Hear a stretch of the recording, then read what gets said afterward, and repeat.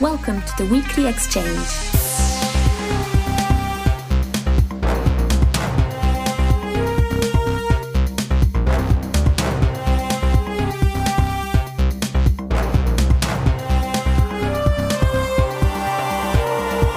This week in Forex and Strategy Game News, we have updates on Planetfall, Gladius, Endless Space 2, Stellaris, and much, much more.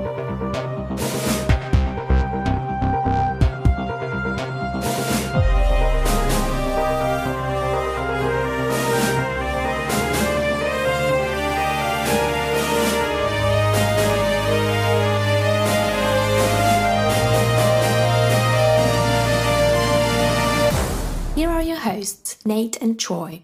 Hi, Troy. Welcome to the show. Thanks, it's good to be here tonight. Nate, how are you doing? I'm doing okay. Still running a clinic for the sick in my house. But The House of Plague? Dude, it's not even funny, man. Oh, my God. My wife came down with stomach flu or something, and it's just like one thing after the other. Oh, my God. But otherwise, it's okay. Doing all right. How about you, man? You're sounding a little off today. Yeah, I had a pretty bad sinus infection this past week, and Thursday, I lost my voice completely. I could only whisper. So I'll apologize to the fans in advance. You might hear me sniffling in the background, that sort of thing. We're lucky I can talk at all right now. Like, this is the best I've sounded in about, 4 or 5 days. So we're gonna get through this. And I think we will start with Thea 2. Okay, go for it. And we got a big update from them, this past week. And they're continuing to make a lot of changes to the game. For instance, this is really big. They changed the idol. Okay, if you don't remember, you get like this idol or this cosmic seed. Let's just talk about this idol. You get this idol, and it can now affect your range for gathering materials. So if you build from tier 3 materials, you get a +2 gathering range. If you build from tier 5 materials, which are the highest, you get +3. So imagine that, Nate. Like 3 tiles out from like your town or whatever, you can gather. That's pretty fantastic. Yeah. I'm using it. I use it in my game. I'll talk about it a little bit later. Oh, okay. All right. Yeah, I mean, that's so awesome. Excuse me. So, several other things. They fixed some of their crash problems. They also added a population control algorithm. Wow, I'm really tripping over my words. Pardon me, folks. They added a population control algorithm where you're going to find more children if your population is low and fewer children if your population is high, which makes perfect sense, and it makes you feel less hopeless when things are going bad. So I really like that a lot. Also, they've added the coal resource to all different biomes, and they've improved their map generation algorithm so that way each of the islands, in Thea 2, it's not just one big landmass like in Thea 1. There's a bunch of islands, right? Because it's been shattered. The islands are going to be less similar to each other, which is really awesome and fun. And that's what you want. You want a lot of diversity in that, because that's kind of the whole point of the shattering, is you get to visit all these neat little biomes and this sort of thing.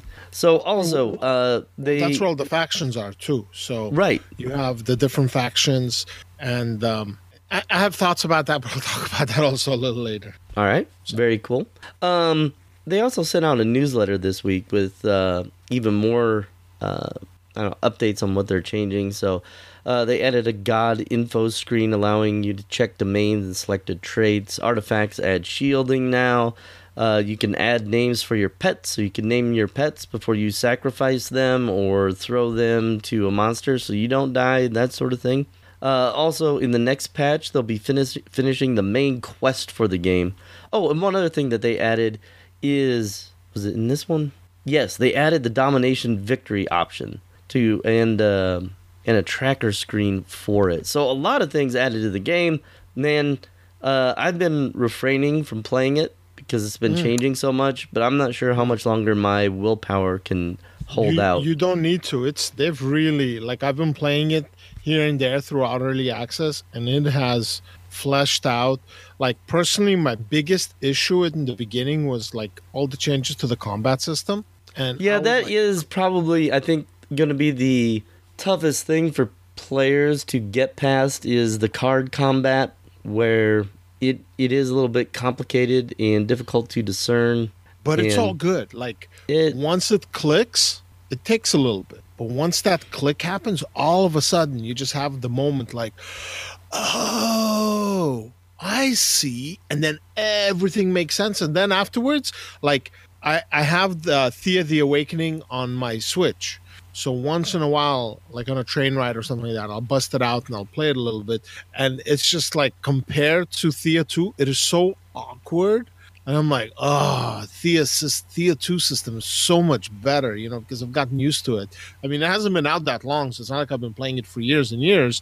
But even with the amount of time that I've played with it, in my opinion, the combat has really evolved. And like, I like it. And it feels like a lot of the skills, like, I see people saying things like, oh, really, all you need are these 2 or 3 things and everything else doesn't matter. Well, yeah, if you're going to min-max, you can say that about every single game. I've never played a game where there were 5 or 6 strategies that worked. There's always one optimal strategy. And if you utilize that same strategy, then yeah, of course your combat's going to go that way. But you can't, that's why you have all the different types of encounters in Thea to mitigate that. So once you figure out combat, it gets really good. So, if somebody's struggling with it, give us, let us know in the comments, tell us why, and I'll gladly discuss it with you, maybe give you some hints that will help you realize how cool it is, or, maybe not. Maybe it is really awful, I don't think it's really awful by any Well, stretch. you know but what I'm saying. Like, people like it myself is. It's included. got a pretty steep learning curve, and Yes, that's something that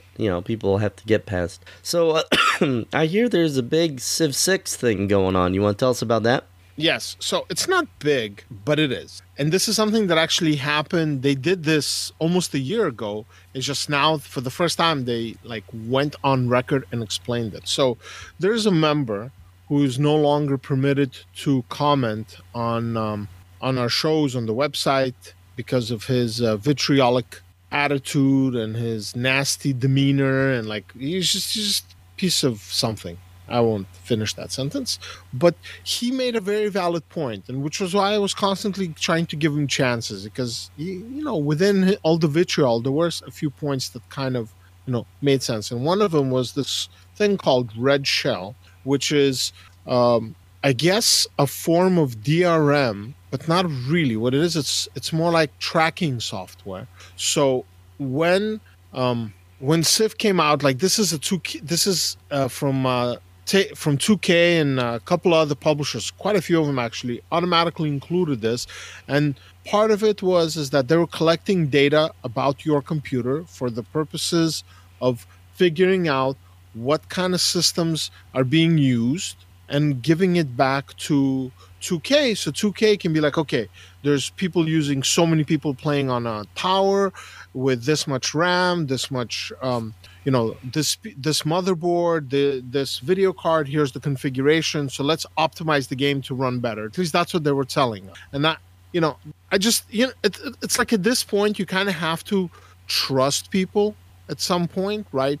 There's plenty of untrustworthy people out there, and I will be speaking about them later on, but you're kind of giving them a little bit of the benefit of the doubt. But then more stuff came out, that there was other information being collected that, could be sold to advertisers so they can do better targeted ads and things like that. And, there was a lot of complaints. And then other people were having issues where this extra layer of software running was slowing down their machines and triggering various warnings and things like that. So there was quite a bit of a backlash from the community, and Firaxis went in and disabled it, but there was still mention of it in the EULA and the end user licensing agreement, or the terms of service, and that was going on and on. But supposedly, according to them, they had taken it out back, what was it, on May 8th. Let me see what their dates are. In July 8th. So when they updated it on May 8th of 2018, that's when the backlash started happening, because there are people out there that actually read this stuff, and then they disabled it on July 8th, and they're telling you which version. So check your this will all be linked in the notes in case you want to verify this. But if you're playing on this version or this version, then you're fine. But if you're playing on an older version, you might want to update because that'll automatically remove it. But again, with all the auto updates on Steam and everything like that, anybody that's still playing it, that's updated it since last July, should be playing on a version that does not have Red Shell. Point is that they made this known to us, whether it was intentionally or on the down low, because, nobody wants to disclose when they're collecting information about people. And there was a backlash, and they did something about it. Now, should they have not done this in the first place? Probably. Because they did it. Is it the end of the world? I don't think so, because we get exposed to stuff like this everywhere, all the time. But it's good when we know about it. You know what I mean? It's good when we're told so we can do something about it. Because stuff like this that happens that we don't know about, or people put on software protection programs to keep people from pirating the games, that usually has an impact on the performance. So this was kind of the update. They officially, on the 20th, came out in the open. They clarified the EULA. They talked about the privacy clarity, what was the point of Red Shell. So I think this is big. So for that one person who might still be listening to the show or not, even though you will not be able to comment about this, and that's your fault and that's your behavior, but you made a very valid point, and unfortunately, in your presentation of your point was not so good. But just so you know, Red Shell is done for. It's gone off of their stuff. Now, whether you believe them or not, or anybody else, that I don't know. And I don't have a way to check it. I'm not a computer guy where I can sit down and figure out all the processes running. But again, it's a trust thing. And we'll get back to that again later. Remember the word, trust. So, all right. Well, okay. Well, that's for Civ. Why don't you tell us about the latest news from Age of Wonders Planetfall? All right. Well, not a very exciting update, but an important one for Age of Wonders Planetfall. This week, their developer diary talked about the user interface, and they showed off a lot of screenshots, and I like this sort of translucent blue UI that a lot of different studios are going toward. Endless Space 2, Alliance of the Sacred Sons, which we'll talk about later. Planetfall here, I'm really liking this. So they showed that off a lot. And they talked about how players are going to have the ability to customize like the size of the font on the screen. So if you're playing really close to a screen, or if you have a really large screen, you might be able to like reduce the size of the font, so that way, it's easier for you to read a lot of information very quickly. And then they showed how that would look on all these different things. And then also they're talking about how they made the UI flexible enough to accommodate like ultra wide monitors, like super wide monitors. And they have like this panoramic screenshot to show like what it's going to look like if you're playing on one of those. And then also like on someone who's playing with really high resolution screens. And like I don't understand what this means, because like you, Nate, I am not a computer guy, but I bet I'm even less of a computer guy than you. So I'm just going to read this. So for all those out there who are really into high resolution 4K monitors, this is for you. Render scale is a separate control. Some systems have displays with high resolution, but not the GPU to push all those pixels out at acceptable frame rates. By reducing the 3D render scale to the game world, the game will run faster on high-res display, and you still have the benefit of higher DPI on the interface. I don't know what that means, but I think that just means the game's going to look pretty. So for all of you playing on your 4K televisions, right in front of your face, giving yourself face cancer from being that close to a TV, Planetfall is going to look really good, and all the UI elements are going to scale well, so that way the game doesn't look weird or stretched, or you have like those really ugly black lines on the sides, So they're trying to accommodate even the highest end rigs with this. Right. So is that what they told you when you were growing up? If you sit so close to the TV, you're going to get face cancer. Oh, man, yeah. I mean, it's like all those kids that got face cancer from right. I mean, there was an being that close to all the radiation. Yeah, and all the kids that went blind too, you know. Right, right, So, right. but yeah, no, like what you were reading. Basically, I got some of it, not all of it, but yeah, your follow up to it pretty much covered it, so you're good to go. You got the pass from me, so I'm not gonna rain on your parade. All right, well, Awesome. continuing on the terrestrial sci-fi road, we had an update from Warhammer 40k Gladius Relics of War. So previously, we actually have we got a review key for Tyranids, but since essentially all it did is added a faction.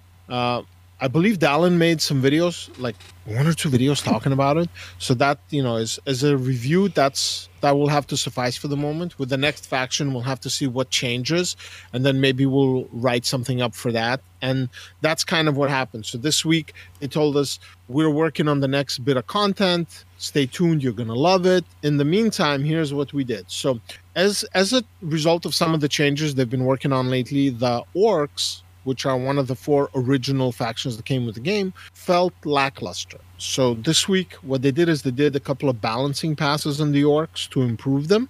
And unless you're playing with the orcs, you will have no idea what I'm talking about. So I'm not going to talk about it. I'll just link it in the notes and you'll look. It's not a lot of things there, but it's a couple of different adjustments that really make the orcs have I believe a faster start is the way to explain it. Because once the orcs get going, then their WA power is crazy. But to get going, they needed a jump, and this might be it.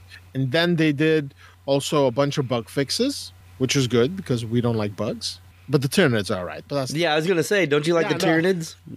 well, the Tyranids are not. I wouldn't call them bugs, but they're life forms. But anyways, and then they did a little bit of general work, like doing some stuff with netcode for connections and like adjusting the menu UI and trying to improve the performance. So things of that nature. They've been working on it. They have not forgotten. It's awesome. We really enjoyed the game. This was our game of the year for last year, and I don't think I have come across anybody that posts on Explorminate that has said that Gladius is a bad game. I've seen a couple of people say that Gladius was not as, maybe doesn't have as many things as say like a Civ game or something like that, like overall. But I think like in what it does, it is by far the best 4X that came out last year, and it is fantastic. It is fun. It's got the right atmosphere. It just has that feeling, and it plays really well as long as you want a war game. If you want a city builder and grow your empire and talk to lots of aliens, you don't go to the Warhammer 40k universe. The only talking done there is at the end of a firearm or a machete or a chainsword or a flamer. So I think if people don't know what I'm talking about, check it out. You'll understand very quickly what I mean with that. Yeah, no doubt. Well, we're gonna take off into space with Endless Space 2, and I think we reported last few weeks about the minor faction community polling going on, and the Oracle faction, I guess, orientation. I don't know. Anyway, it's going to be the Oracle that won the minor faction. So essentially, people of this faction are finally attuned to the powers of dust, and they'll be able to predict when random events are going to happen. All right. So next, they're going to have the community decide on, well, what was the origin of this minor faction. So there are 3 choices. Dust-fueled implants, which, there's dust-powered augmented reality. Let's see. Dust-powered technology implanted into them. And that helps them to kind of see the future. The next option is they use dust in like magic rituals or religious rituals and things like that. And then the third one is Hunters of the Lost. The faction was engineered by the Endless to track down the Lost. And that's why they can predict the future. That seems kind of weird to me, but there you go. So either they're, Borg-like, in that they've incorporated technology into their bodies, or they're more mystical and perform religious ceremonies to predict the future, or they're another creation of the Endless, kind of like, I don't know, the Cravers or something like that. So the vote ends, well, it'll probably be over by the time you hear this, but we're here to report that it is going on. And if you hear this before it closes, then you'll have a chance to vote on it. Absolutely. And as a big update on this, the group that is working on this are the NGD guys, the ones that did the expansion for the surprise expansion for Endless Legend. So they're the lead on this. So I'm very curious to see what these new folks, not NGD, but these new alien additions to Endless Space 2 come out looking like and playing like, because I will talk about NGD's last work at the end of the show. I've been playing some Endless Legend and I got some thoughts about it. So, stay tuned for that. Okay, well, the last couple of weeks we've been talking about Stellaris.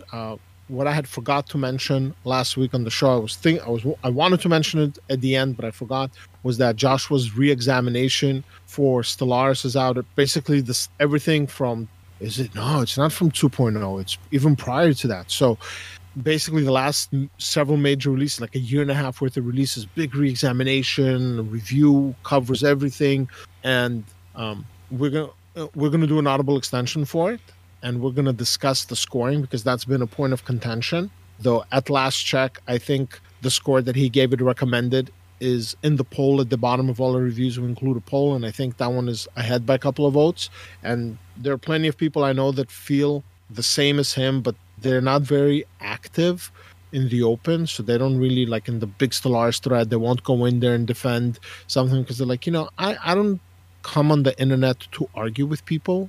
I like it. I just let my money speak for me, and they go and they buy the stuff. And from time to time, they'll ask me, hey, what do you think? Oh, this is really good. I'll communicate with them. So I know that he's not alone in this, and I hope that if there are people that don't agree with some of the more veteran Stellaris players about the state of Stellaris, that they don't feel like they're under assault. We're all entitled to our opinions, even if we don't agree.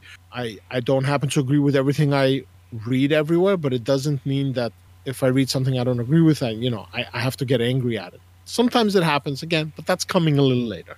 But anyways, so 2.2.6 is officially out. This is the latest patch for 2.2 Megacorp.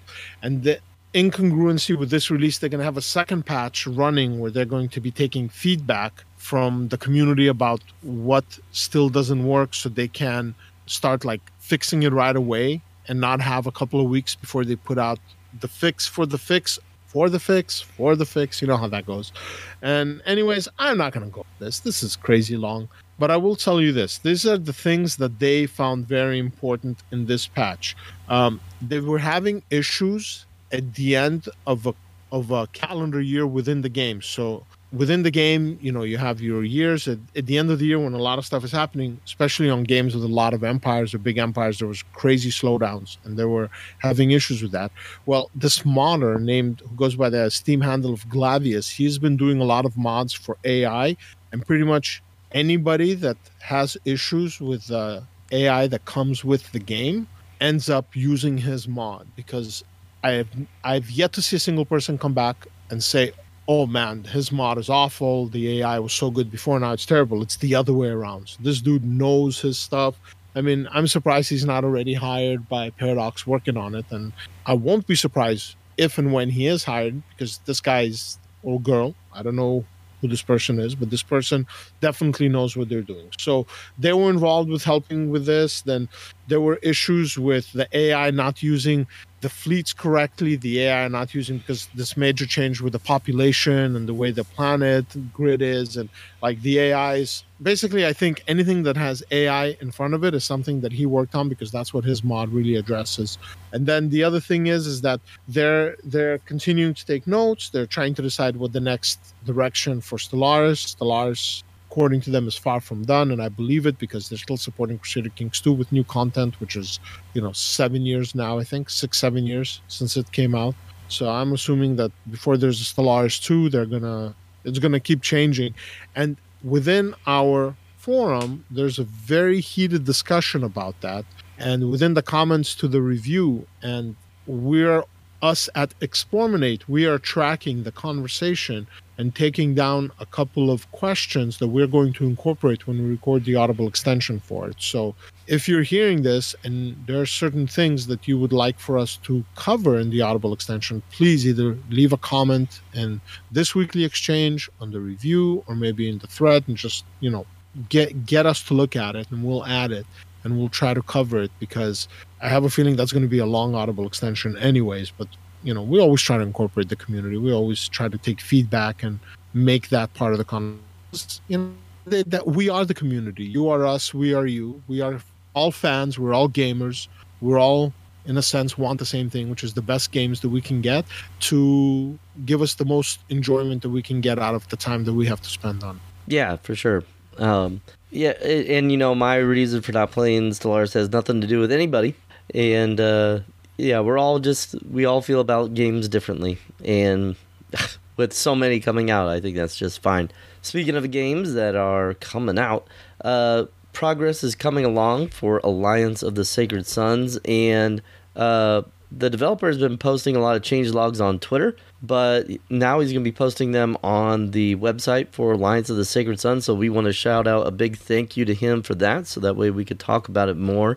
He lists a big, humongous list of changes, and a lot of them we've covered before, so I'm not really going to go over very many, except for like the biggest ones. He's updated the UI, including various elements, the fonts, tooltips, all that. He's changed the way initial relationships between the houses. Remember, Alliance of the Sacred Sons, more of a grand strategy game, where you're managing relationships, in this case, among the different houses. So it can't start below Cold War, it can't start better than friends, and that means you have room to grow in both directions. He's added the concept of Emperor Reputation, where basically all of your different projects and actions will either add or take away from your reputation, and that reputation helps determine whether a check is required to increase or decrease your relationship level with one of your houses. He's reworked the economic system. Remember, it's got those 5 sliders like budget and all that, science and all that sort of thing. So you have more fine-tuned control over where your resources are going. Added in the house diplomacy system, and then gave each house its own AI based on the various personality traits that it has, and then a lot of bug fixing and this sort of thing. So Alliance of the Sacred Sons coming along very nicely after a brief hibernation, which everybody needs on a big creative project like this. And we'd just like to thank the developer once again for giving us a running list on this, so that way we can report on it more easily. Oh, I've been bugging him about it for probably 6 months now. Yeah, I know. And like I said, we really appreciate him doing that for us. Oh, yeah. Like, I'm not asking him so much because for me, but like as a player, and for somebody trying to cover his game, when the developers do stuff like this, it's easier for us to not just cover it, but to link it. So people are like, oh, great. Yeah, here's all the info versus having to download stuff. So I'm very glad that he did it. And I'm hoping that this results in more people drawing their attention to this game, because they don't have to, because like when somebody says, hey, here's some information, first open this up and download a bunch of stuff, and it's like, I don't think so, I'm not downloading anything, but here it's like, here, why don't you click and you can see on the website, so I'm hoping that more people will be checking out, because Alliance of the Sacred Sons, I think right now, is probably the most Crusader King 2 in space that there is. Yeah, for sure. It's more of a grand strategy game than Stellaris is. So anybody that feels that Stellaris is too 4X-y, not enough grand strategy, should definitely check out Alliance of the Sacred Sons. And anybody that's never heard of it should check it out, because this might be the Crusader Kings 2 in space they've been looking for. So, and if anybody uses that, I'm copywriting that, please. So all credit to me. Just kidding. No, I can't do that. Okay. Anyways, so this past week, there's also an update for Battlefleet Gothic Armada 2. Now, we really enjoyed the first game. Dallin and Ben, for a good long while, were doing campaigns. We were on Twitch and then posting up on the website. And with the second game, they've done a couple of streams, I think. And right now, they're doing some Dawn of War 2 stuff with, I think, Dawn of War 2 with like heavily modded, and they're about to jump back into this.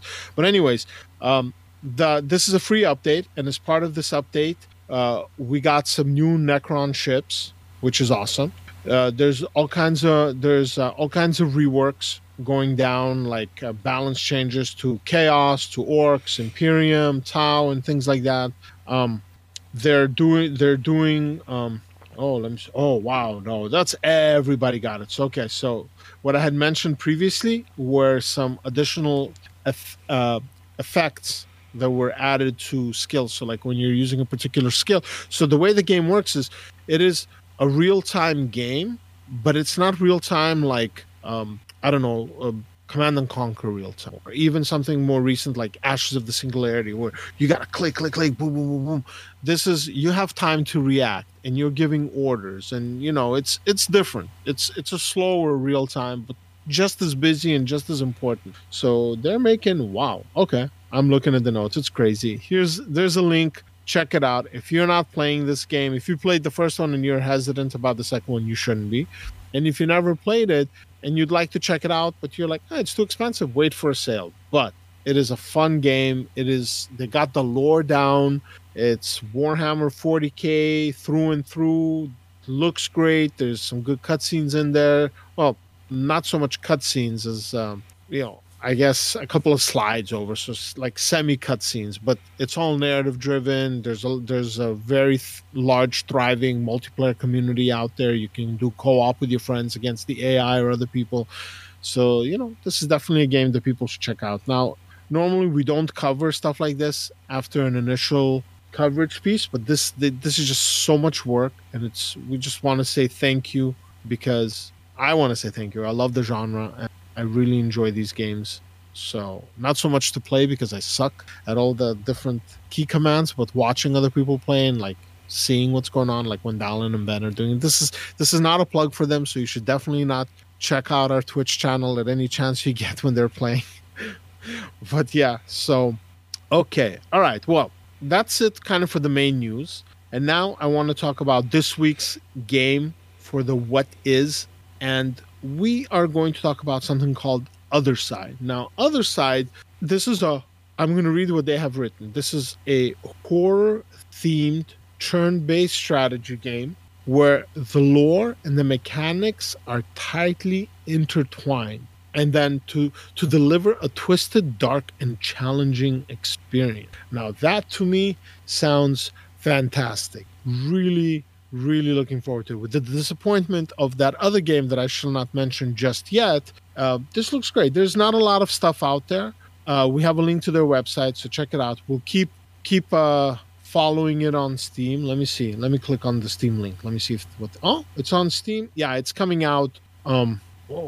Whoa, that's cool. Okay, now that I look at what it looks like on Steam, I think it's even cooler than before. So this is definitely a check out. I'm definitely keeping my eye on this one.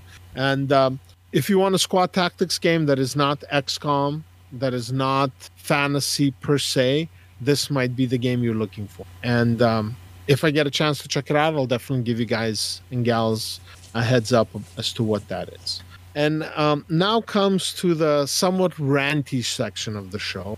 And I'm pretty sure you know what I'm going to rant about, but sort of, kind of, but not quite. But yes, I am. I'm going to talk about the continuing developments between Epic and Steam.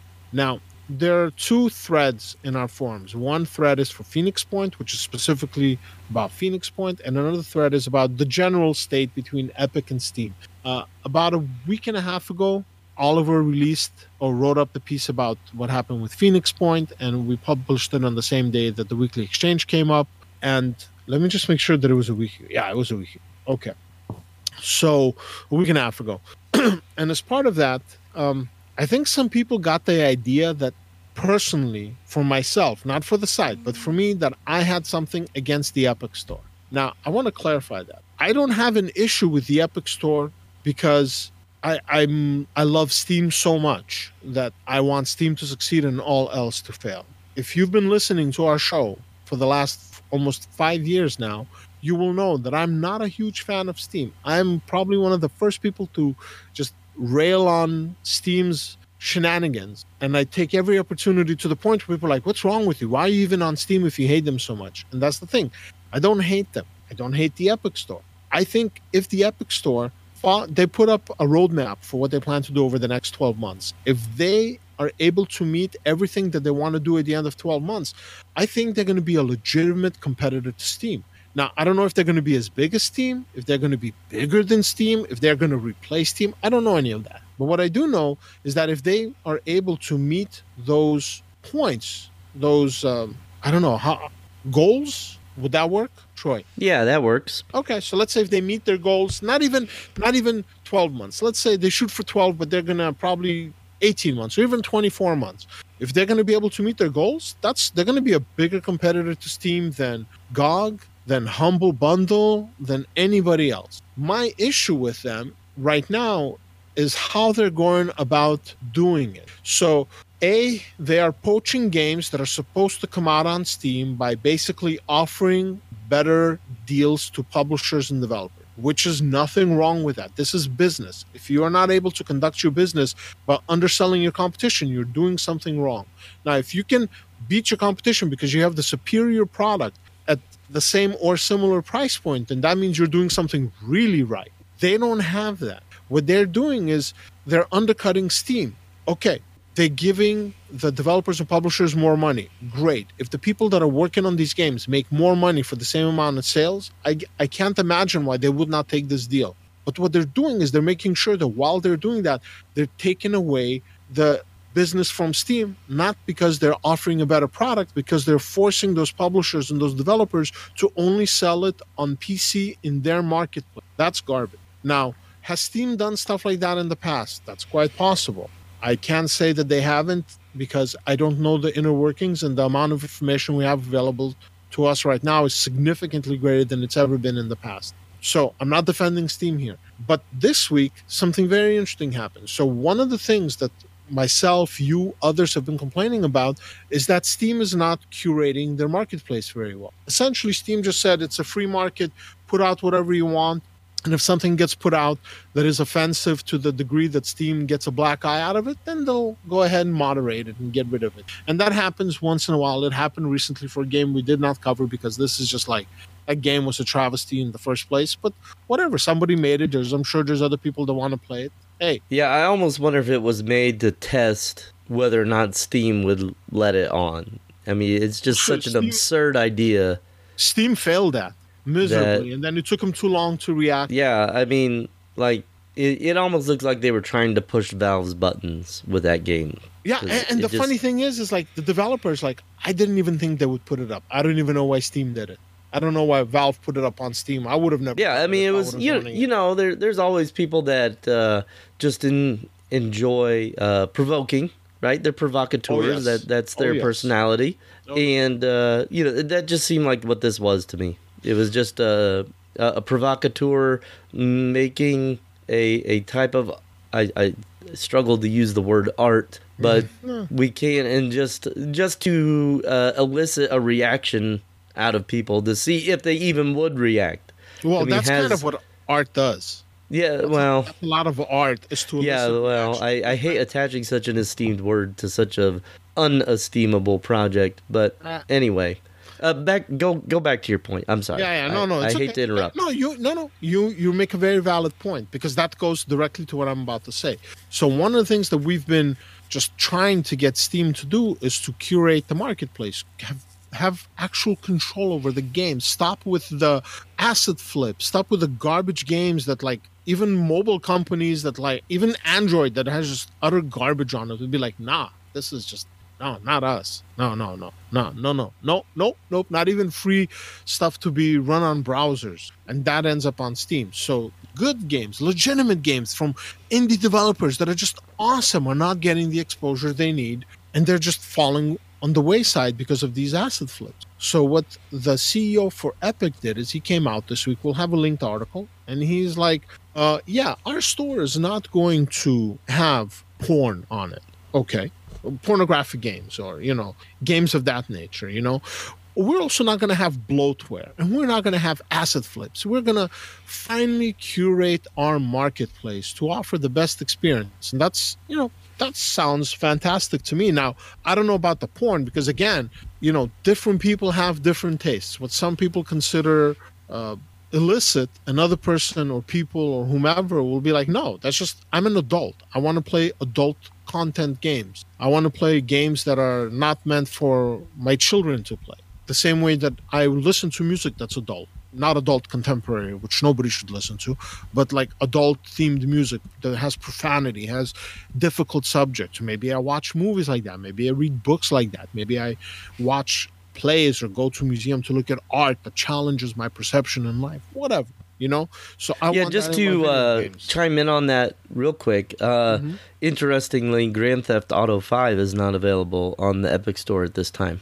Well, So, yeah, I don't know if it's because of this policy or if it's because they just haven't worked out a deal yet. It'll be interesting to see how people react to this policy if something like Grand Theft Auto 5 gets on they there. had said that Grand Theft Auto 5 is not they don't consider that type of a game pornographic, or even Red Dead Redemption 2 or anything like that. They don't consider that. So it'll be interesting to see where they draw the line. Because there are games that are on Steam right now that are on the verge of like almost softcore porn. There are games like that, and from time to time, somebody will draw attention to it, and somebody in Steam will be like, "No, we don't cover it." And then there'll be a backlash there's a giant community of players out there, and they're like, "Oh, okay, just for them somehow." So there's always stuff going on. So it'll be interesting. But the point is that Epic is bringing something to the table that Valve is not doing. So so that's kind of hard. Is it Epic as the publisher or Epic the store? So it's kind of tricky there. But basically, the Epic store is gonna have something that Valve hasn't had in quite a long time, which is a more curated marketplace. And it'll be. I'm curious. I want to see what they do with it. Having said that, again, I don't hate the Epic store. I choose not to use it for my own personal reasons. But that's the same thing that I don't have the Windows Store. I don't use Battle.net. I don't use Origin for EA. I don't use you can't play. You can't play. Sorry, I'm not sure. Sometimes it's you don't play or you can't play. Yeah, right. I don't use that, but that is a choice. And what that means is if a game comes out that I want to play that's not on Steam, I don't play it. I don't get angry about it. I'm like, I'm disappointed sometimes, but I'm not like, oh my God, I hate them, I will never use it. It's just I don't want to use their launcher. And I want to explain to people real quickly. I bought a gaming laptop almost 2 years ago. I have installed on this gaming laptop exactly one application, which is Steam. And whatever games I have downloaded from Steam, there is absolutely nothing else in that laptop. Even my email is not on it. That has no information. That is all I use it for. Now, if I start having to register for different launchers and download and kind of fracturing my library, and I want to play, I open it, Steam pops up, boom, I play something. If I'm online, if I'm offline, for me, it's a convenience thing for me. Having said all of that, in this thread, in the Epic versus Steam and in the Phoenix Point thread, over the past couple of days, I've pretty much been arguing with one person, and this person is having a very difficult time understanding, that I'm not the only person saying things. So what other people are saying are being attributed to me. So that's kind of like, that's not cool. Why don't you see what different people are saying and not lump us all in the same category?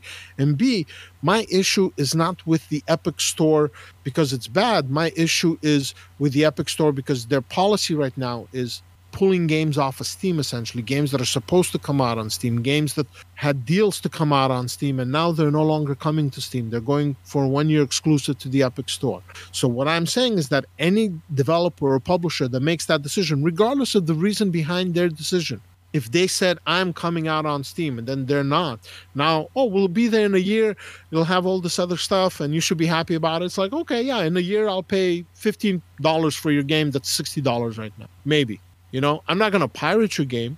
I've seen a lot of people saying, well, maybe it's time to pirate. Like, I won't do that. I've never done it. I'm not planning to start to now. But a year from now, if I look at the game and I'm like, that's it. That is a sale that they lost. And that's what I want to clarify, is that I'm talking specifically about the developer or the publisher. I'm not talking about the Epic Store. Now, not wanting to use the Epic Store has nothing to do with that. It's just a coincidence that I don't want to use it. But then again, I don't use anything else other than Steam. Not out of brand loyalty. I have all my games on Steam. I think I have one game on Good Old Games, and that's it. Maybe two. And I haven't launched them in 6 or 7 years. I have the same copy on Steam. I play it on Steam, and it's just a convenience for me. And I have to say it because people are just hanging on the wrong words and looking at the wrong syllables and getting the wrong messages. And I know it's syllable, but you know what I mean when I said that. Yeah, well, let's move on to another gaming platform that's coming out, and that's Google's Stadia. And essentially what this is the idea that you can buy a video game, and instead of installing it on your hard drive, you can install it on Google's cloud and then stream it through your device to play rather than using your computer's resources to play it. And they had a big demonstration of the game, and I think they were playing. It was one of the major role-playing game shooter games like Assassin's Creed. They were playing it on a Chromebook to kind of show off what Stadia can do, and that's kind of a neat idea. But I mean, as anyone who's ever used the internet knows, the internet is prone to lag, and there's times when a web page doesn't load quickly, or a video, or who knows what. Mm-hmm. So there are some legitimate concerns about latency when you're playing, especially something like think about, you were talking earlier about Battlefleet Gothic Armada.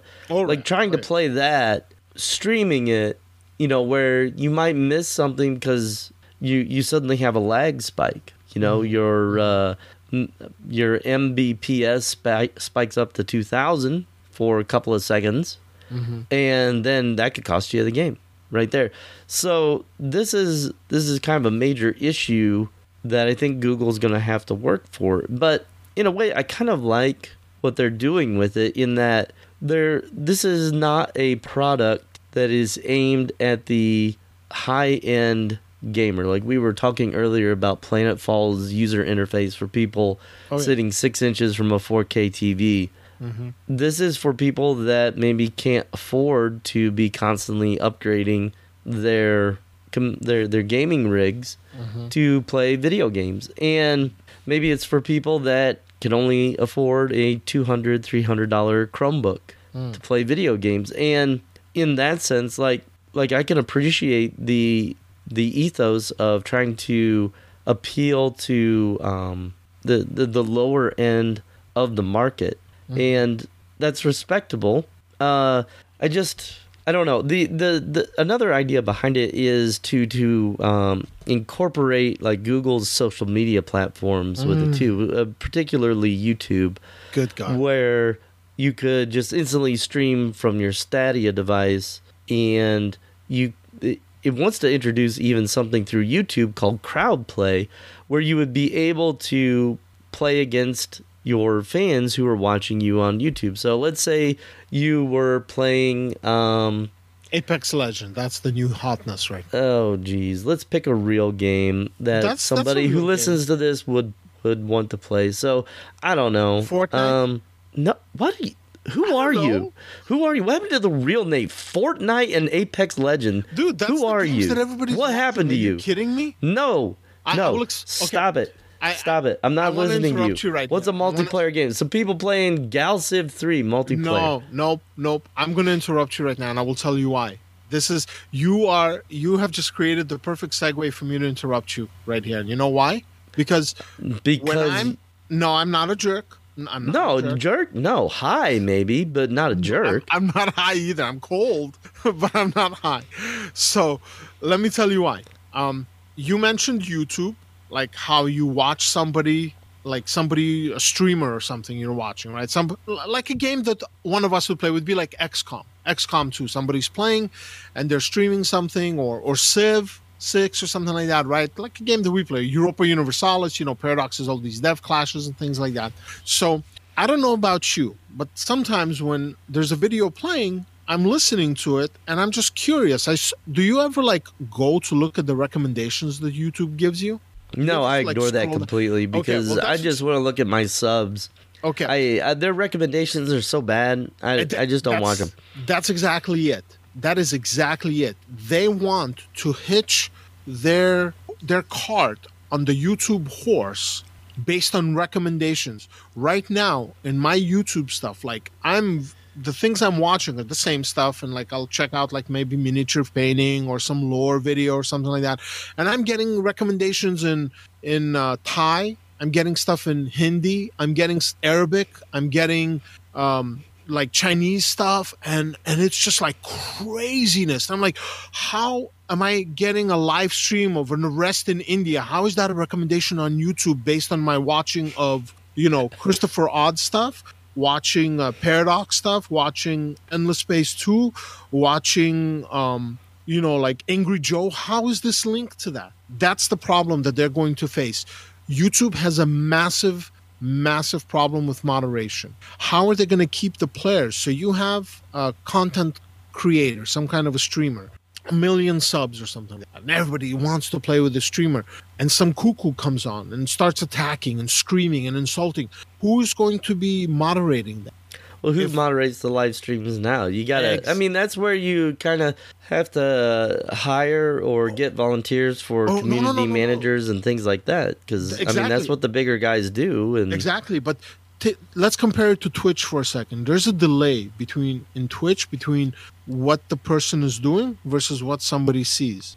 I think it's like a 20-second delay. It could be made longer. I don't think it can be made shorter. You can do the same thing in YouTube. You can have up to 120 seconds, or Right, I think it's up to 2 minutes even. Okay, so imagine you're playing a game, and now there's a built-in delay from the streamer. How do you sync up to that? You're watching them play, and you're like, oh, a spot opened up. I want to play with them. So, well, you're going to be looking at the game on your own screen. Then you're not going to be watching YouTube while you play. Okay. The point is that you have all these different things going on, and you have to sync everything. And here's the other thing: you have basically like the Google controllers almost looks like an Xbox controller. Yeah, it really does. And then you have, because apparently the Xbox controller is like the best thing ever. Like, it's okay. I have one. I have an Xbox. I play games from time to time on it. I prefer the Sony controller just because I've been playing, it's the same design that they've had since like the PlayStation 1. But I don't have an issue with that. It works just fine. It just takes a little bit getting used to it. It's a little different. But not only are you using an Xbox controller, but you also have to use their system is Alexia, maybe? So you have to use their system where you're telling Alexia, you're getting another party involved in your gaming. And it's just like, it's so complicated. It's like what happened when they released Google Glass. On paper, it was amazing. In practice, it did not work out even close. They've made crazy changes to it. They've stopped talking about it. They stopped pushing it. And I don't know how long before they kill it or rename it or do something else. That's what's going to happen with this. In my opinion, this is what's going to happen, because you know how Google was rewiring whole parts of the country with Google Fiber, Google Cable? Right, yeah. And they just stopped. They abandoned it. Remember how, Facebook, we're going to do Google Plus. It's going to crush Facebook. Aren't they killing Google Plus at the end of the month? Yeah, they are. That was my favorite social media network, too. Exactly. So, I mean, there's a full list. It was like nobody was on it, so it was easy to manage. That was, I think, the problem. So the Google graveyard puts Electronic Arts' graveyard to shame. So I mean, Google doesn't play around. If something's not pulling its weight, they kill it. They're pretty ruthless with that. That's what's going to happen with this, is that they'll get, people are going to invest money, and okay, fine. What's the monetization going to be on this like? Is everything going to have ads?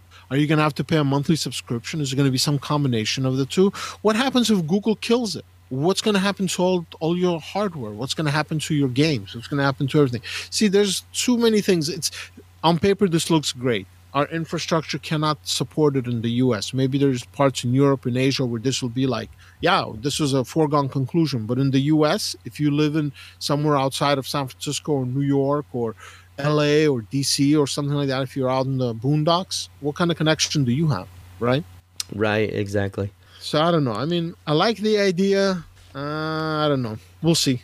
I'll keep my eyes open, and I'll keep my mind open just in case. Maybe this will crush Epic and Steam to such a degree that Valve and the Epic people are going to be like, we quit. We're out of this. Google crushed us. We don't want to do this anymore. So who knows? Maybe all those other arguments become moot in a year, 2 years from now anyways. So, okay, well, what about you? What have you been playing this week, Troy?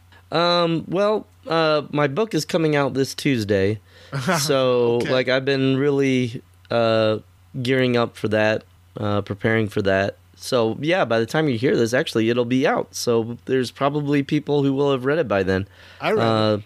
And I got the audiobook approved, so it's coming out in ebook, audio, and print. Nice. So yeah, mainly I've been getting ready for that. I played a little bit of World of Tanks Blitz, but they've introduced a new really overpowered tank that makes the game just miserable to play. So you're trying to get it, right?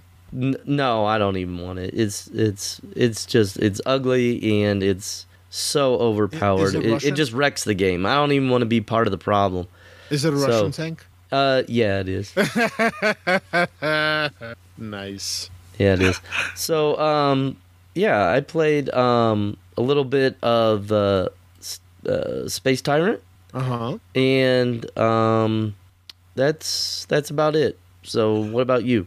As a follow-up to that, I reached out to the dev for Space Tyrant after we published the review, and I heard back from him recently, and he read it, and he was very, very complimentary of it, and he really appreciated our hard work. He's just really sad that the game did not get the exposure that it needed, and it has nothing to do with us. It's just like too many other things came out around the same time, and it just got lost in the mix. But yeah, so I don't know if you knew, but he read your thing. He liked it. He appreciates the hard work, and he hopes people get to enjoy it. Well, yeah, I thought it was a very underrated game. So yeah, anyway, what did you play? Well, this week was interesting because I got to play a couple of games over the weekend, actually. Not too much during the week, but over the weekend, I played some more Thea 2 with the latest patch, and it's good. I'm really enjoying, like, I like the changes they made with seasons. I like the changes they made to gathering. I like the changes they're making to the various encounters. So one issue I had with, I don't think it's the last build, it's the build prior to that, is like there was a lot of repetition of events to such a degree that you could level up your people without ever doing really anything, because every turn there was like a repeat that was very easy to resolve. So they handled that. They're adding more portraits for some of the other humanoid but non-human denizens of Thea, so there'll be more variability. And I kind of got to see the deal, the new ice demon stuff, so that's kind of neat. And yeah, that's it. I'm really enjoying it. I like where the game is headed right now, and I want to see more of the main quest. So I've been doing that. Then the second thing I did is I did some Blood Bowl 2, and by playing some Blood Bowl 2 with my son, that kind of got me back into it. So I picked up my excursion that I've been working on for like the past, year on, and I added a little bit more, so it's getting closer to being done. I had a little bit of time. I had about an hour where I could just sit down, and I did some more aggressors. So put a few more thoughts down, again, pushing that along. And with all the frustration and anger and disappointment with Phoenix Point, it's just, I tried a couple of other squad tactics games that I have, and just none of them. Let me see. I did Element Space, and they just had a patch since I played it that I had like a hard crash, but it was kind of okay for a small team, but we'll see what it's like. So I did that. I did the Fort Triumph, and that's another squad tactics but fantasy for a few minutes, but I think the development on it kind of slowed down. It's still in early access, so we'll see what happens with that. And then of course I ended up back on XCOM 2, so I downloaded like a whole bunch of new mods to check out. And then I did Endless Legend with the new faction, the Mikara. And as I had said earlier, the NGD guys worked on it, and I'm really enjoying their. It's a very fun, tall faction, kind of like a different version of the Cultists. And when I say different version, I mean they're really different, but they also play tall, one city, and that's all they get. So they're fun, and they're now going to be working on the next Endless Space 2 expansion. So, I'm curious to see how they're growing, and whether they're going to end up joining Amplitude maybe or something that become a satellite studio of theirs. But that's it. I think that's enough. I think that's the most gaming I've done in months. Wow, cool. I'm glad you got a chance to play.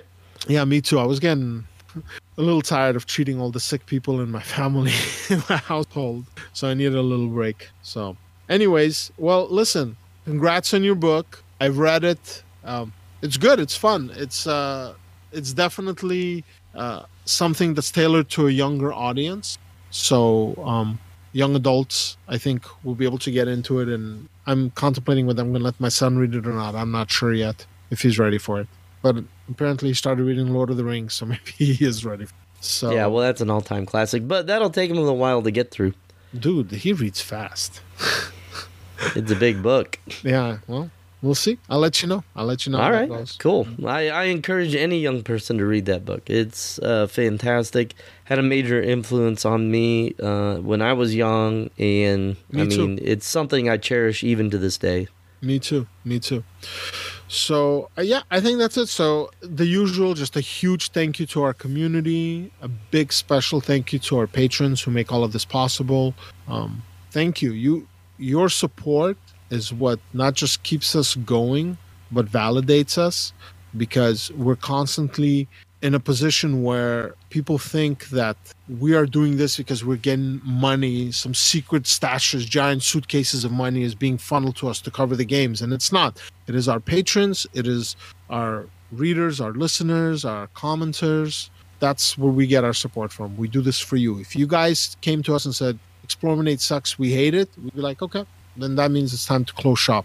But as long as you guys are there, as long as you guys like guys and gals like what we do, and we'll keep doing it as much as we can for as long as we can. So a huge thank you. We really, really appreciate you.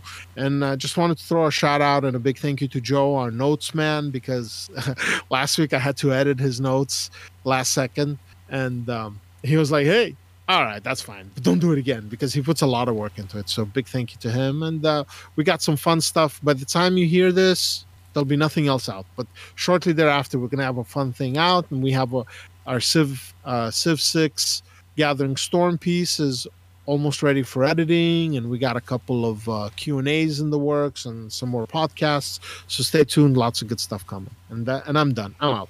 All right. Well, we'd just like to thank everyone for joining us on the Weekly Exchange. It was really good having you here with us this week. Take care, everyone. See ya.